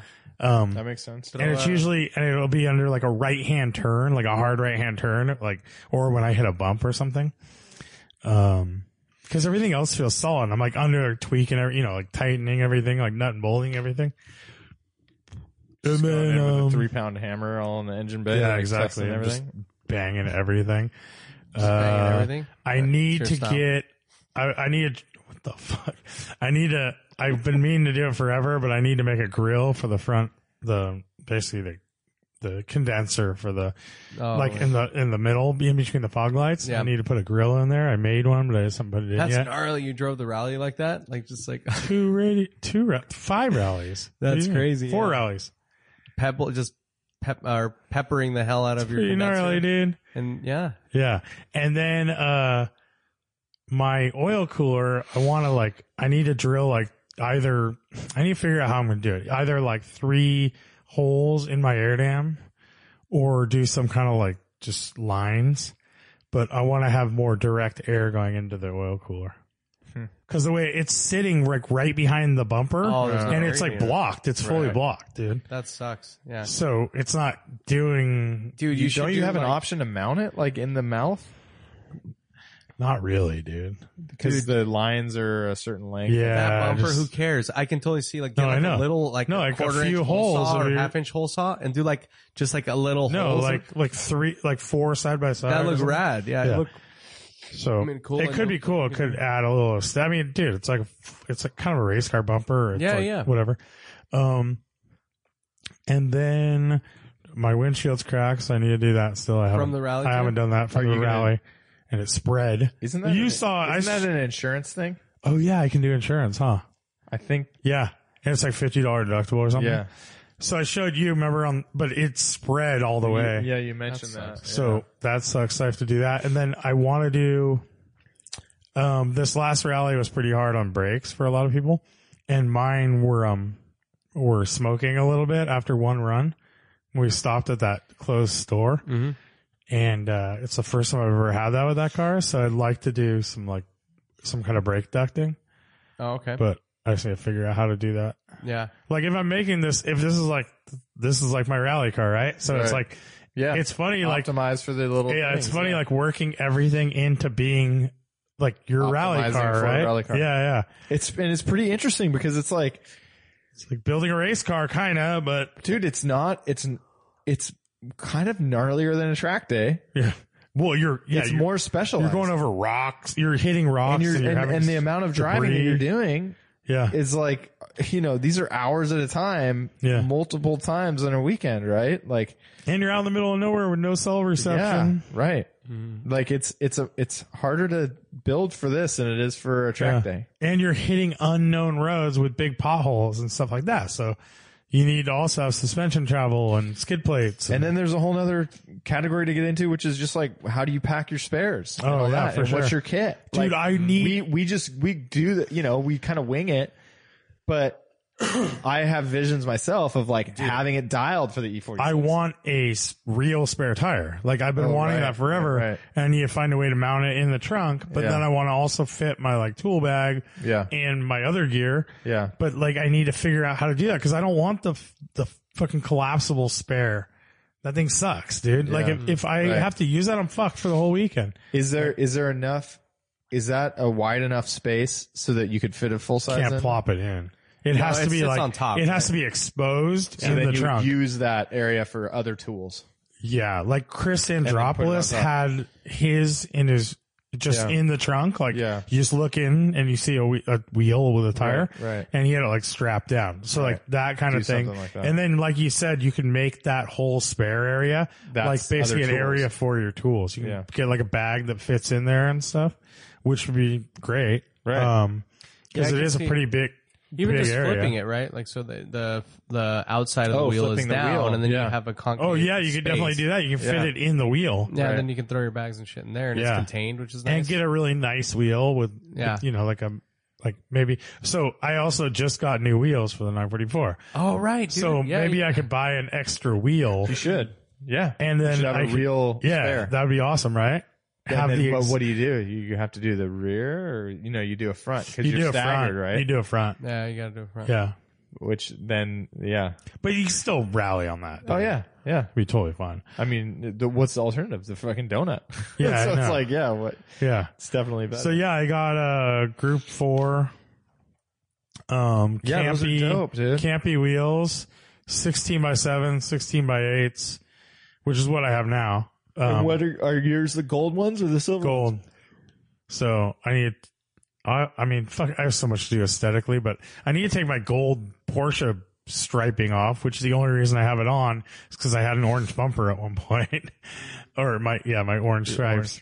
And then, oh, you're thinking of doing gold on there to match him? I don't want to do the Porsche stripe. I never wanted to. The only reason I did the Porsche stripe just to tie it was because it was available and I wanted to tie it into that orange bumper and it matched perfectly. But then I didn't rock the orange bumper that long. And cause I had the fucking wheel. I had that, what's it called? Go out the, ball joint and it ruined my fender and all that stuff happened. But, so I got these cool wheels and I'm pretty sure they're light. They're going to be lighter than my wheels because mine are replicas. Right. Those are just you can feel, Yeah. And, they're definitely going to be nicer. Like I think one of mine's like out of round or, it's not straight. Yeah. So I'm going to put these on. They're going to be fucking rad. So rad, dude. Because even just like comparing these to the 16s to the 15s, the design is so much cooler. They look so much better. Yeah, they have like the actual spokes are deeper and they have like this really sharp tab that comes out. And then there's definitely more depth to the design.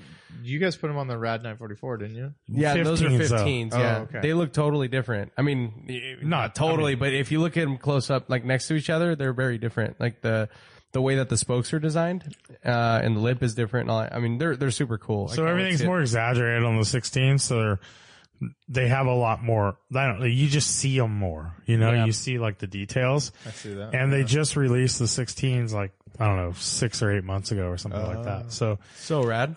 Yeah, I'm super stoked on them. And then Blaze, you get to pick 16-inch tires still. Yeah, so, which is great because dude, I was talking to Ryan Westphal, Porsche hobbyist today. He has the same tires on his 911, his 89 G50 911.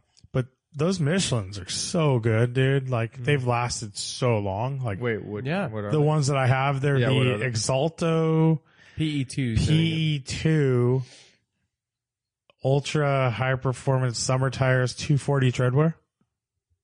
So super low treadwear, but they're really good, dude. Like they've just been like you've been killer. On 3 rallies on those? No, like 5 or 6. Holy crap, dude. Yeah. The rears are done though. But yeah, finally. Dude, like the inside of the rears, cause my car has a lot of camber in the back, or as camber as Warren would call it. Yeah. And the insides are just done. Oh, really? Totally done, dude. And the fronts are actually still holding together, dude. That's great. Like a little bit of like the scaling, you know, tires get the scaling on the outer edge. Yeah. Just from temperature. Yeah. I mean, at this point, you should just replace the full set. Oh, yeah, and keep for the sure. fronts as spares or something. Yeah. So I don't know. I would like to get those again, or they are expensive though. They're like $195 a tire, as opposed to like I can get Continental Sport contacts, and that's an option too, and that's a big savings actually. Yeah, like $110 each or something like that. So, but I think those are the two. You do have options for tires in 16s, which is rad. So that's the thing with Michelin's though, right? Is like you would get the Sport contacts, and you'd probably go through them twice as fast. Like I mean, if you think about it, like maybe, you're right. And, that's the thing with Michelin's last so long, dude. I don't understand. And you get the ride quality, and they look good, and they're grippy, and like and they're so good in the wet. Yeah, it's so rad. Like they're so the best thing about these tires is like, I had those shitty Firestones before, which are like $100 each, and people say they're good and stuff. Those tires had no feel. Like I felt like uncomfortable in the car. Like I never knew what the car was doing, you know? These, like, you just feel everything the car is doing. Like, they're so predictable, dude. You know where it's gonna like, where the rear end's gonna push, and it's not gonna snap. It's just gonna kind of like push out. Yeah. They're really great tires. Nice. Like I'm kind of in love with them. Yeah. Like there's no real complaints. I mean, ultimate grip's not as high as like a PS4 or Pilot Super Sport, but I mean, really, like the 944 doesn't need that much grip, dude. Yeah. It's, it's pretty dialed. Like the chassis is pretty good, and weight distribution. It doesn't have tons of power, and it's light. Yeah, not a lot of power. That helps too. Yeah. I like the weight of the 944. I don't know what it weighs. I mean, I know stock it's like right under 2,800 pounds. So. Yeah. Kamisa said he would loan us the scales because he's got 4 scales. Cool. Because I don't know what the hell my car weighs either. We talked about that, fun. so it'd be cool to weigh both of them. That'd be awesome. You've shaved quite a bit of weight off of yours. I think so, dude. I mean, just bumpers alone. And, and then you've done interior stuff. And yeah. So this should be pretty significant, especially with the lighter wheels too. Yeah. Yeah, those are rad though. Group 4 wheels. You guys, listeners, check them out. Stoked. They make basically like throwback wheel designs in modern sizes and a big variety of sizes too. So yeah, they're TÜV approved, like, and aren't they made by they're made by someone big. They're made by you know what? Is it Compomotive? I think, yeah. Yeah, I remember the first set we got. I looked at the back of the wheel. I was like, holy crap, these are Compomotives. Yeah. I think they actually outsourced it to them. And they're gravity or pressure cast or gravity. They're whatever the better one is. And they're actually all scanned. They're all scanned too. Oh, okay. Like after they're all, like scanned for cracking and stuff like that. Yeah. So, they're like really good wheels. Integrity. They're not like some shitty, they're not like Rotos or something like that. Right. You know, they're like really nice. Are they flow form? Is that what you're thinking? Yeah, they're not flow form. They're not flow form. Yeah. but they're really nice quality. The paint job's like killer. Like the detailing's really nice. Like just holding the wheel in your hand, you're like, this is a really nice fucking wheel. Yeah. You know? And then Blaze got the silver ones for his car, so that should be pretty cool. That should be cool. Yeah. Having to have both of them. Yep. We couldn't both get the same color, so I went with gold, he went with silver. So, and do you run wheel spacers or? I run 7 mils in the back and then nothing. But I'm not sure how they'll fit because I think the wheels I have on my car right now are really aggressive. I think they're like really aggressive. Like the offset. What do you mean, like too much or? I think, no, just like perfect. Yeah, because they're really flush. Like, yeah. So I don't know if these will be in a little further and I'll want to get bigger spacers or what. Mm-hmm. Part of me kind of same dimensions those. 7 by 8. 7 and 8. Yeah. Part of me is like kind of regretting I didn't try to just go for the 9s. But then you're gonna change the handling a lot more, so it's like. But the 9s look so dope. Oh really? I haven't seen them. Yeah, dude. They look people that's that much more exaggerated? Dude, they're so spokes? deep. Yeah. So all you would have to do is exchange the 7s for 9s, right?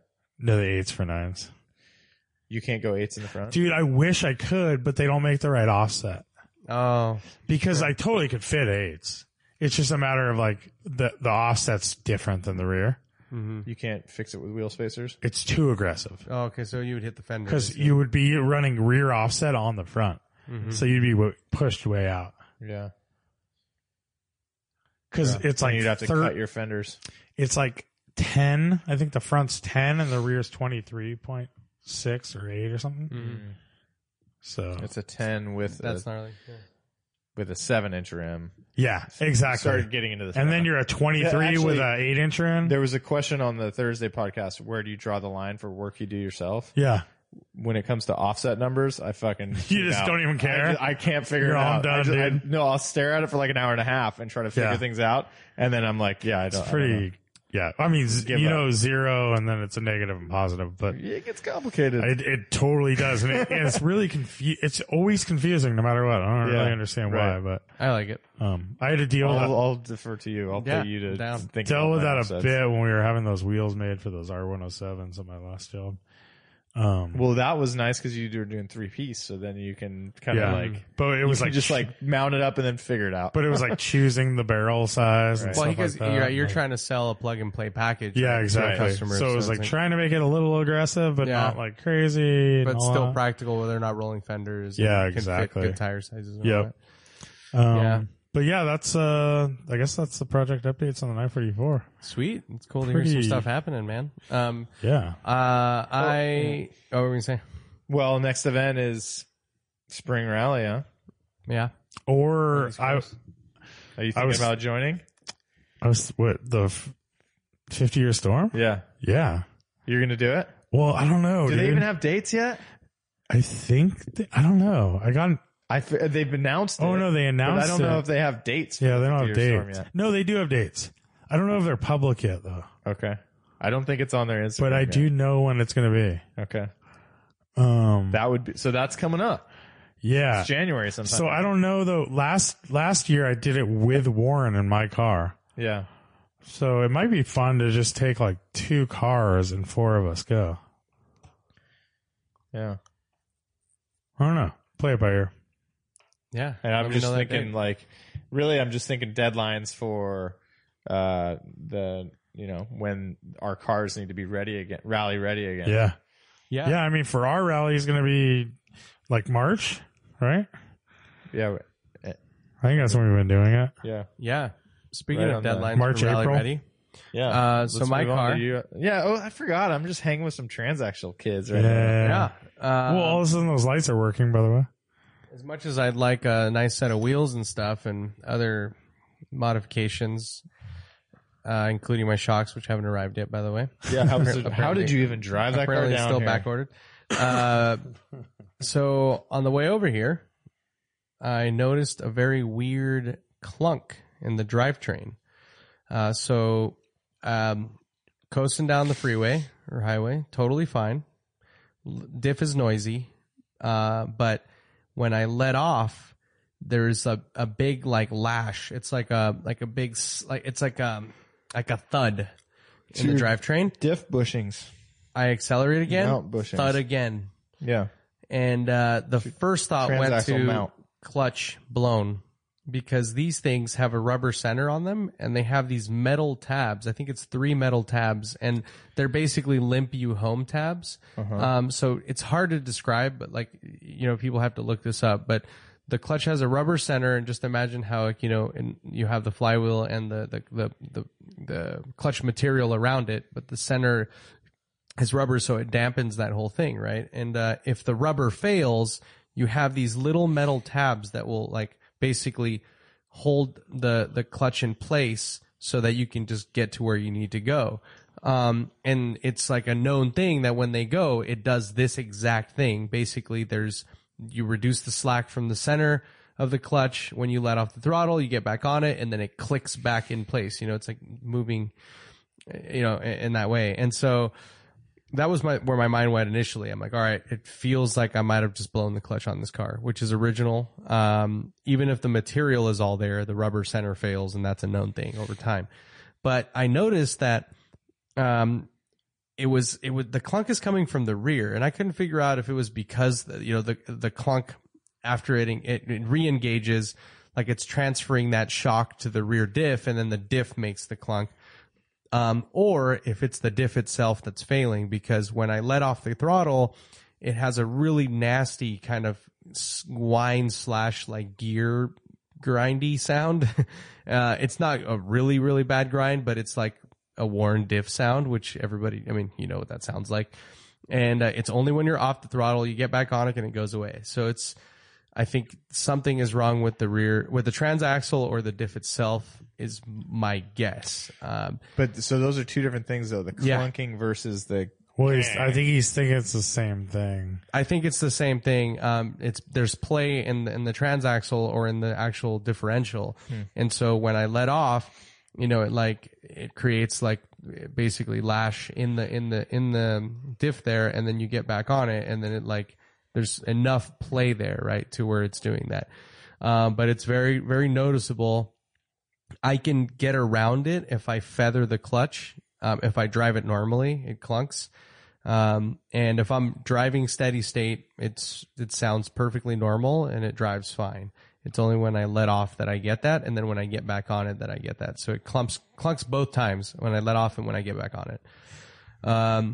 So clutch is gnarly. I mean, we've already talked about this. It could be a mount, right? Yeah, and I mean, it couldn't be the CVs, right? I mean, I need to go under there. I haven't looked. I don't know. So I like that. I have a similar thing. When it's pretty slight, but if I let off or jab on the throttle, you can kind of feel the diff moving a little bit. Totally. I think it's just worn out bushings. I've had that a ton before. Yeah. Diff mounts on Audis and BMWs. But see, that's what I think. It could be the clutch, because just having that, it like transfers everything back to that, and you're not like filtering. Right. I mean, it could still be that. It could still be that. So I need to do some research and see if there's a way to inspect the clutch for that failure. Right. Before I Somebody who go knows. down the line. I know there is a hole you could look, and I think you could check if it has a rubber center clutch or not. Yeah. So you could probably see that. I don't know.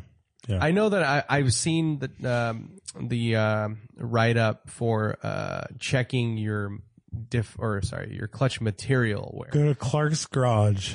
That guy has everything, yeah. But he died last oh, really? a year ago or 6 months? Yeah. Oh, gnarly. Where'd you see it on Redlist or something? Yeah. That guy basically wrote everything for these things.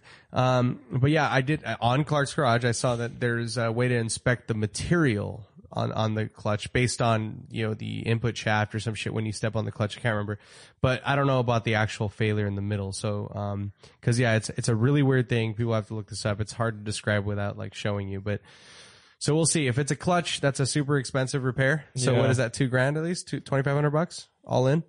I was looking at the clutch replacement. If I were to do a non-rubber center, like $600. Yeah, $750 is what I saw for everything, and then plus $14. Yeah, and then you're looking at like around at least $1,400 in labor. Yeah. So it's not cheap, and this is why these cars, you know, for a long time were junked or just sat in yards, and like, so I have to make a decision. You know, it's like, do I fix it? I mean, and throw this money at it, or Do I sell it as is and get something else? I don't know. Like it's all happening right now. Yeah. So I literally, this happened on the way down here. And so this is and exactly what you said, dude. The car's not worth, like, if this car was worth 12 grand, it would be easy, right? Or if it was worth whatever, 15, it'd be an easy decision. But because it's like in that weird little area, you're kind of like, yeah. And the thing is, I'm still like, given what I paid, like if I do this, I'm still in the break even zone. Like I would basically break even at that point, I think. Which is fine. And even at the, if I throw a little more money at it and if I lose money, let's say I lose $1,000 at the end of the day, it's fine, but, it's a weird place to be, I didn't expect it to happen. So I really don't know. I mean, I'm going to go and inspect it and see what's going on. We were joking earlier, that you kind of almost want it to be the transaxle because you can get a good used one for about like, $600-700. And, that's a much easier job than replacing the clutch. Like it's just at the back that's just like an afternoon or whatever, Yeah. So, you, in an odd way, you almost want to replace your transaxle over the clutch because, you have the torque tube that runs to the back.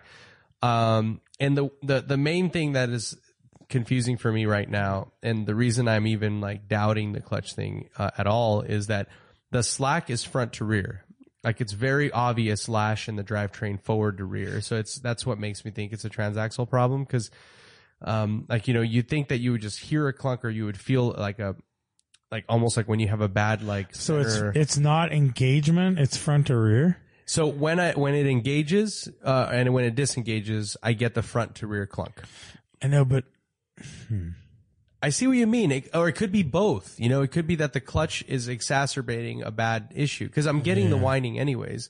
And so like, it's like maybe the diff was already on its way out and now it's, the thing sounds like you need to replace your transaxle mounts and fill your diff with fluid. Do a fluid flush. Yeah, I know. I haven't even looked. I mean, it could be fucking super low. Who knows, right? I mean, I should check that. But yeah, that's so yeah, just coming down today. I can see how your mind would be racing. Yeah. And then I have to drive it home at night right now. Given that all right. Which is another thing. Like, I mean, I'm driving it. I'm going to see what happens. So if it fails somewhere in the middle of the night on the way home. You got that Haggerty insurance, right? I do. Yeah. Yeah. At least I get it home. Yeah, that's, it feels like just because that's such an expensive item, the clutch thing, like before you dive into anything, it's kind of just like hand it off to an expert. Yeah. Have them diagnose it. Some of these things you can look into though, right? Like, I mean, I hope. I mean, I want, but if you I can spin can't your figure wheels out a fair amount, like you just listed 3 or 4 different things it could be. And it's like, so, I mean, but getting it's it like, up on a rack and checking bushings and checking the, through that little view hole and knowing what to be looking for and measuring. That's fine. I mean, that's, it feels to me like if it's going to, if it's like potentially on the chopping block, like getting a professional opinion this is one of those times. But there probably is like, I mean, these cars, like, there's so much stuff out there about them, like, where you kind of look up like some quick little things to check. You know? It's like if I spend an hour, like literally, and then if you can't figure it out after that, then bring it to jack it up, and if I put it in neutral, and if I let's say I rotate the CV one direction, one back, and if there's slack there, I can you can kind of start breaking it down. I mean, I don't mind doing at all. I mean, and I actually, like we were talking about earlier, it's like, this is a learning experience, right? So like if there's a way to figure out, like if there's if a clutch failure has happened without having to disassemble the car, like that's something that's great to know. And it might not be your last transaxle car ever. So it might not be. Good to know. And it's a weird thing too. Cause like I kind of do want to fix it though. Cause it's like, it's a good car. It's like a nice example of it. And also like, because I still have room and you have shocks coming and you still haven't been able to like, really, I haven't been able to really enjoy it yet. And then it's like fresh, and that adds a lot of value to this car, right? That is the one item that adds a lot of value to this car. So it's like, well, yeah, because your timing belt and everything's already done. Yeah. So if you do the clutch, it's like, oh, this car's good for another 20 years, basically. Exactly. Yeah. So for these cars, it's a really big deal. So yeah, I mean, we'll see. I'm not going to do it. Like, I'll tell you that much. Like, that is definitely not something I'm willing to do. Hell no, dude. That sounds like a fucking nightmare. Literally no time. Bobby Reed's doing his right now in his 944. That's gnarly. He had a picture of it on a lift and he said, first step, remove everything. Yeah. Yeah, that sucks. I'm not going to be doing that. But so that happened. Otherwise, the car's running fine. Shocks are still blown, and I do need to flush my brake fluid. I actually need to do an oil change now. I still haven't tensioned the timing belt. Like, there's all this other shit that needs to be done. So we'll see. If I can't figure it out, then there's going to be a lot of items to check off the list. Dude, I actually might need a timing belt job. Like, you're coming up on it? I think 60,000 miles. Oh, well, it's like a year thing, right? Okay. And I've had my car for like 5.5 years, going on 6 years. And I got the timing belt done like a year after I got it. So I'm going on like 4.5 years. Yeah. That's cool. Yeah. So I think I need to get the belt done. Do you know how many miles you've put on that car? I don't. My odometer gear broke too, and I've been meaning to get it's the little tiny gear. I just need to replace it. I have no idea, dude. I'm guessing I was commuting in it a lot too, like at least once a week. Yeah, which racks up some good miles. I'm guessing at least 30,000 miles. Oh yeah, because you've driven it more than yeah. It's not. It wasn't like your sole commuter, which means 10 a year, but Well, my sole commuter was getting 30-something thousand a year. Yeah. And then I was commuting in it at least once a week, which is 130 miles a week, right?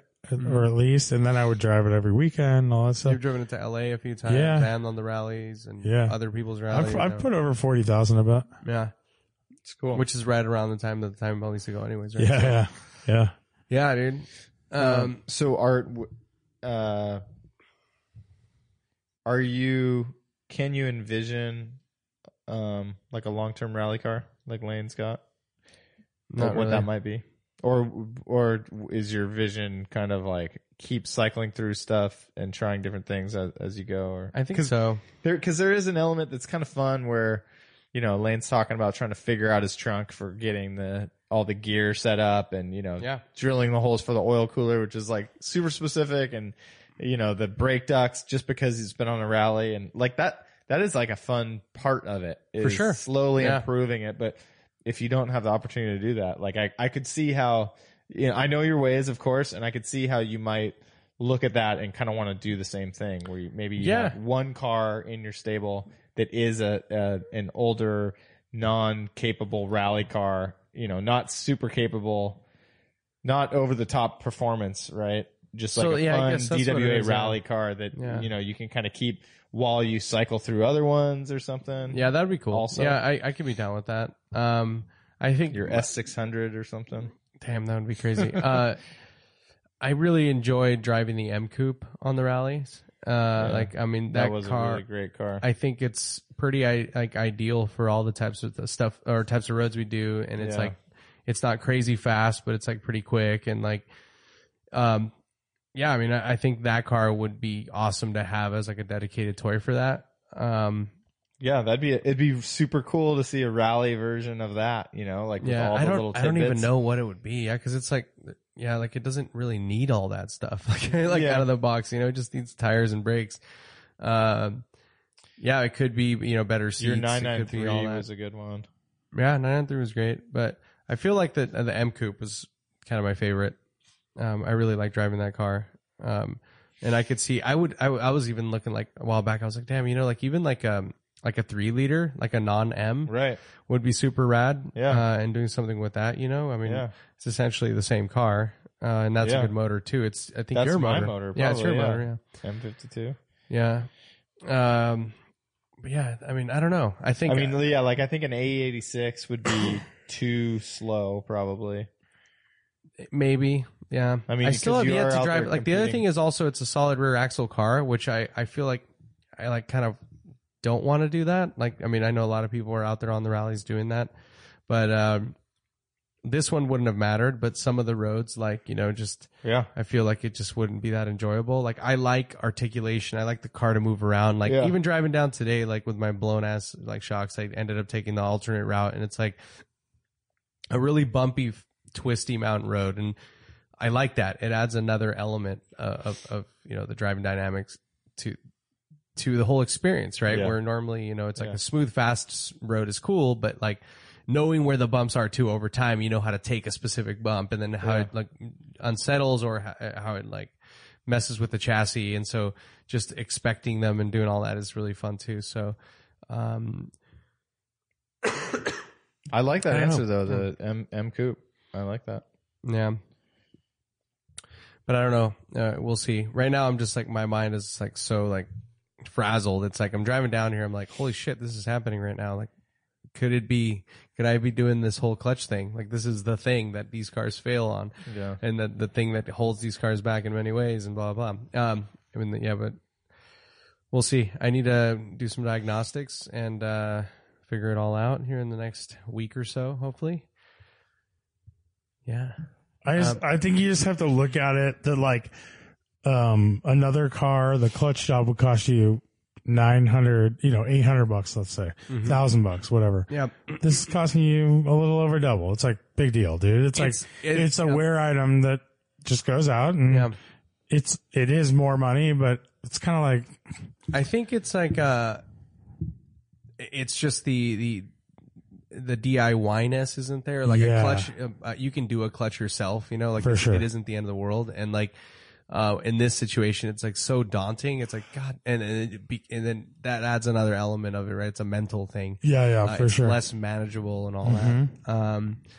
But yeah, I don't know if I've said this already on the show, but, Jamie's 100% on board now on replacing the X1 with a Macan, which I really like. Oh, dude. So Macans are the shit. So that's coming up December. Nice. So our lease expires on the X1 in December, and the plan is to get a lightly used Macan. Nice. Just base as ice. For some reason, I just love the Macan body style and size. Yeah, they're great. I don't know anything about them, honestly, but like I don't know what motors. Yeah. I don't know how good they are or what. They're great. But they just are cool looking. Yeah, I really like them. It's like a perfect setup for a rally raid machine. They are, yeah. And she wants a white one, which I'm on board with too. So like we're pretty aligned on this whole thing. Nice. So, and for the listeners, it started off with a Range Rover Sport, which I was like not into. And, I was kind of throwing some other options out there and, even potentially replacing it with like an X1 with an X3. And she's like, I just really like the way the Range Rover Sports look. And, then she was considering an XC90. And then out of the blue, she's like, oh, you know what? Like, what do you think of the Macan? I'm like, yeah, I've mentioned them before, but, she's like, yeah, I saw a white one and I really like it. And we started looking into it a little bit more and we're going to go test drive some next month. And, hopefully that doesn't change anything. I don't foresee that, being a deal breaker. Are you also looking at the bigger ones like the Cayenne and stuff like that? No, she doesn't want a bigger one. Yeah. She doesn't like big cars. So perfect. Yeah. I don't know. I'm pretty stoked on it. I mean, cause I get to drive it a ton, and like I'll probably bring that down a lot. So you just need some braid wheels and some giant mud flaps. I do. Yeah. Get her down. And some KO2s that get, bubbly sidewalls. Yeah. Heidi's Subaru release is over in January as well. That's coming up. End of December. Yeah. So I don't know. Get her an e-Golf. Dude, I think we might just do like the Warren Matson thing and just get like an RX 300 or something. Yeah. Makes sense. I don't know.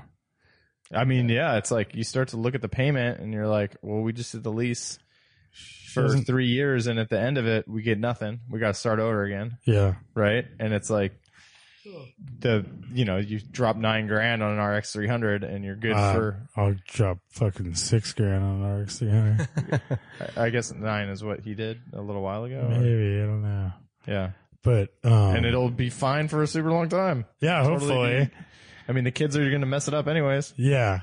The only thing that sucks is like, I hate when like, she, when she has a used car and she like goes to leave work and the battery's dead. And then I have to deal with, you have to deal with like replacing batteries and stuff like that. Yeah. Like stuff like that on used cars where it's like her new car, it's like, both the Subaru doesn't happen. Subaru and the Mazda have never been in the shop. We're never in the shop besides getting an oil change. No. Like those cars have been perfect.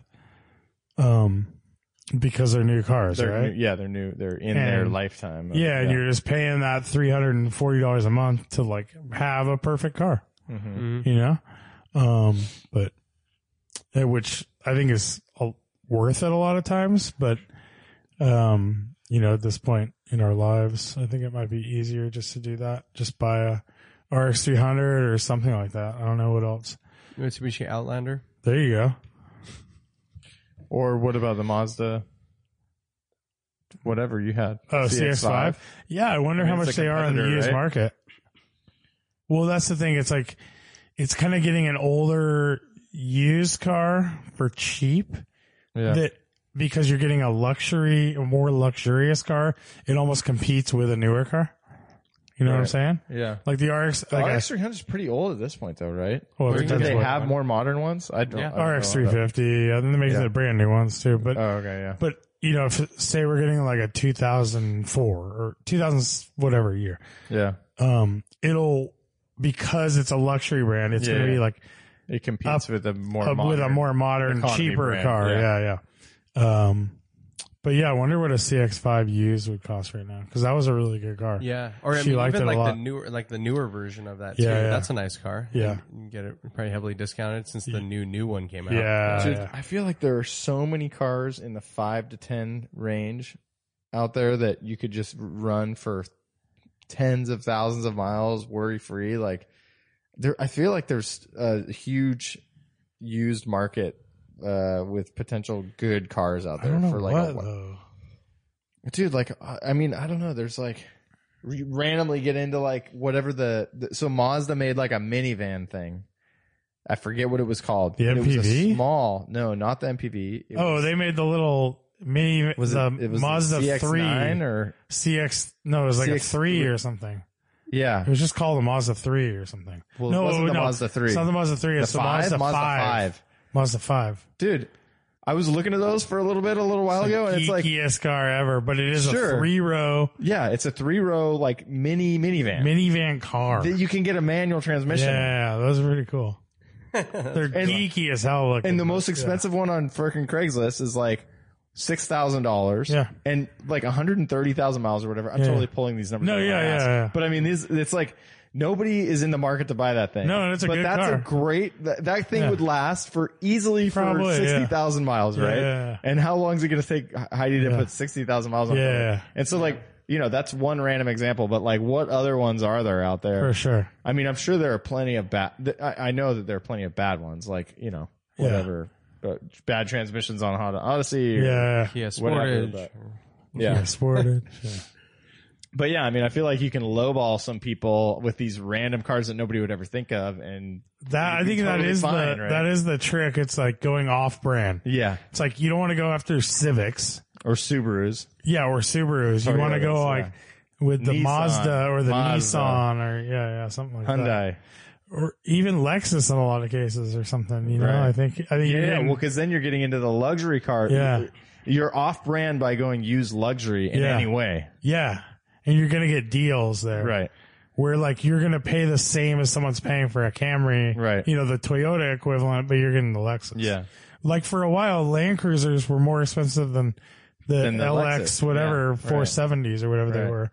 And I think it's just a product of people being like, oh, Land Cruiser is the one. Yeah, they just don't know that. It has the reputation, right? Right. Yeah. I didn't do any trivia and I was meaning to do it. Oh, I didn't even think about it. What how about we could do this trivia?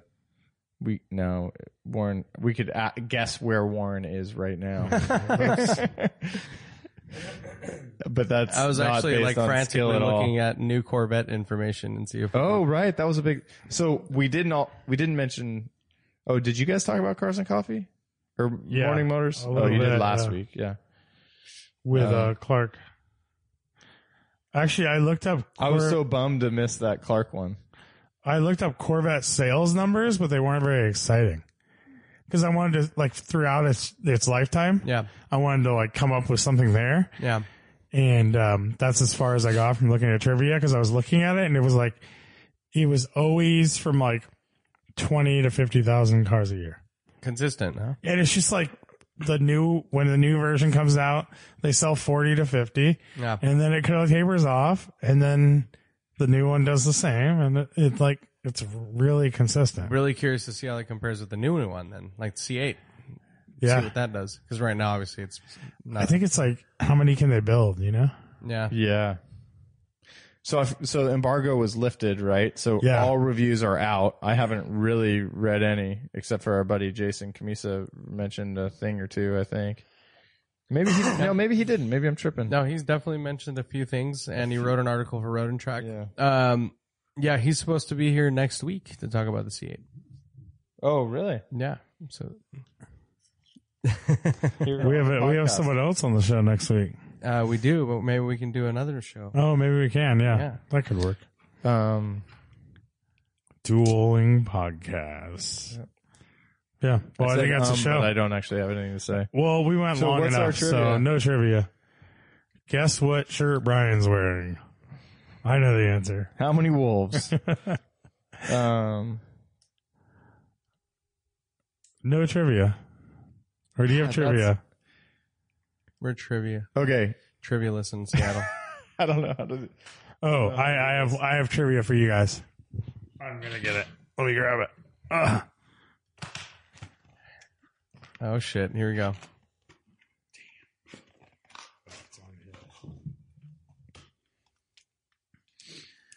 All right. We have these giant Kit Kats that our buddy Tom gave us. They're Kit Kat XLs. And I'm going to ask you guys, how many calories are in this Kit Kat? What, this one giant one that I just ate a whole one of? Yes. How many servings in it? And that I ate a whole one of? How many servings are in it? 4 servings per container. Or 1. So calories for the whole container. Yeah, each serving is 3 fingers. Oh. They call them each fingers. I ate more than 3 fingers. So there's 4 servings. And I'm going to say all together, how many are there? I'm doing math right now. 700 calories. Let's get a guess, Brian. 1,100. Whoa, dude, that's like super gnarly guess, dude. It just seems. Why is that? Wait, is Lane still doing math? It seems super unhealthy. What did you say, Brian? 700 calories. 640 calories. Dang, killing it. It's not that bad, huh? Calories. It's not that bad. How much sugar? Let's see some sugar. Okay. Yeah. Okay, let's say saturated fat. Pounds. Percentage of daily. Percentage of daily. Yeah, for the whole thing. The whole thing. 50. 70. 112. Holy shit. Oh, shit. It's 6 grams per serving. Dang. So 24 grams of fat. Okay, how many grams of sugar? All right. Sugar is total sugar. Total sugar for this entire thing. Okay. For an XL. It's called a Kit Kat percentage for the percentage of sugar of daily allowance. 300%. 220. 116. For the whole thing? Yeah. Oh, you're fine. You're fine. It's 64 grams of sugar. That's a lot of sugar. That's like 2 sodas. Like 2 Cokes. 2 Cokes, 2 12-ounce Cokes. Yeah. Dude, that's less than a big gulp. That's Big Gulp is horrible. Yeah. Don't do that. I've seen people fucking go crazy on those. You've seen those be gulped down in Yeah. big gulps. Okay, so Warren, I was just asking him where he was because he's off the clock. He's off the clock. Yeah, so you saw that text from him. Yet he sends me a trivia personally. Oh, not on the thing. Yeah. Oh, okay, so you can question that. Yes. What is the world record, Guinness Book world record for largest avocado? Oh, in pounds? Yes, in pounds. Heaviest avocado. So what do you think the average avocado is? Like Half a pound? Quarter pound or? This is the record set December 13th, Probably 2018. quarter and a half. I'm going to say 6 pounds. 16 pounds. 5.6 pounds. Oh, that was a wild, aggressive guess. I was thinking a big old 16 pounds. watermelon size thing. Watermelon size thing. You think a watermelon weighs 16 pounds? No. This is a big How much does a big watermelon weigh? I don't know. Probably 6. Hey, well, you get one trivia. Yeah. All right. That's a show. All right. Later. Thanks for listening. Morning Motors, November 3rd. That's a Sunday at the old Wrigley building here on the west side of Santa Cruz. And we miss you, Warren. Obviously, we're falling apart here. Bye.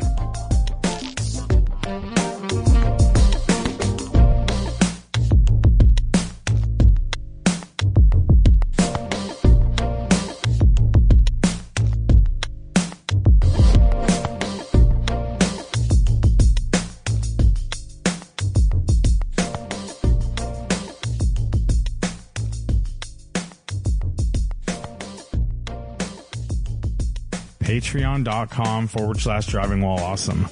Go check us out on Patreon and become a patron of our podcast, where you can get exclusive weekly podcasts from us that average around 25 to 45 minutes. We have about 55 of them up on there, and we do them every week.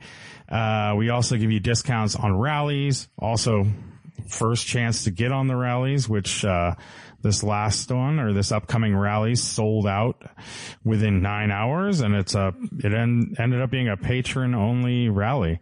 And we give you sticker packs and some other stuff. So go join us, patreon.com/driving while awesome. Thanks. We really appreciate it.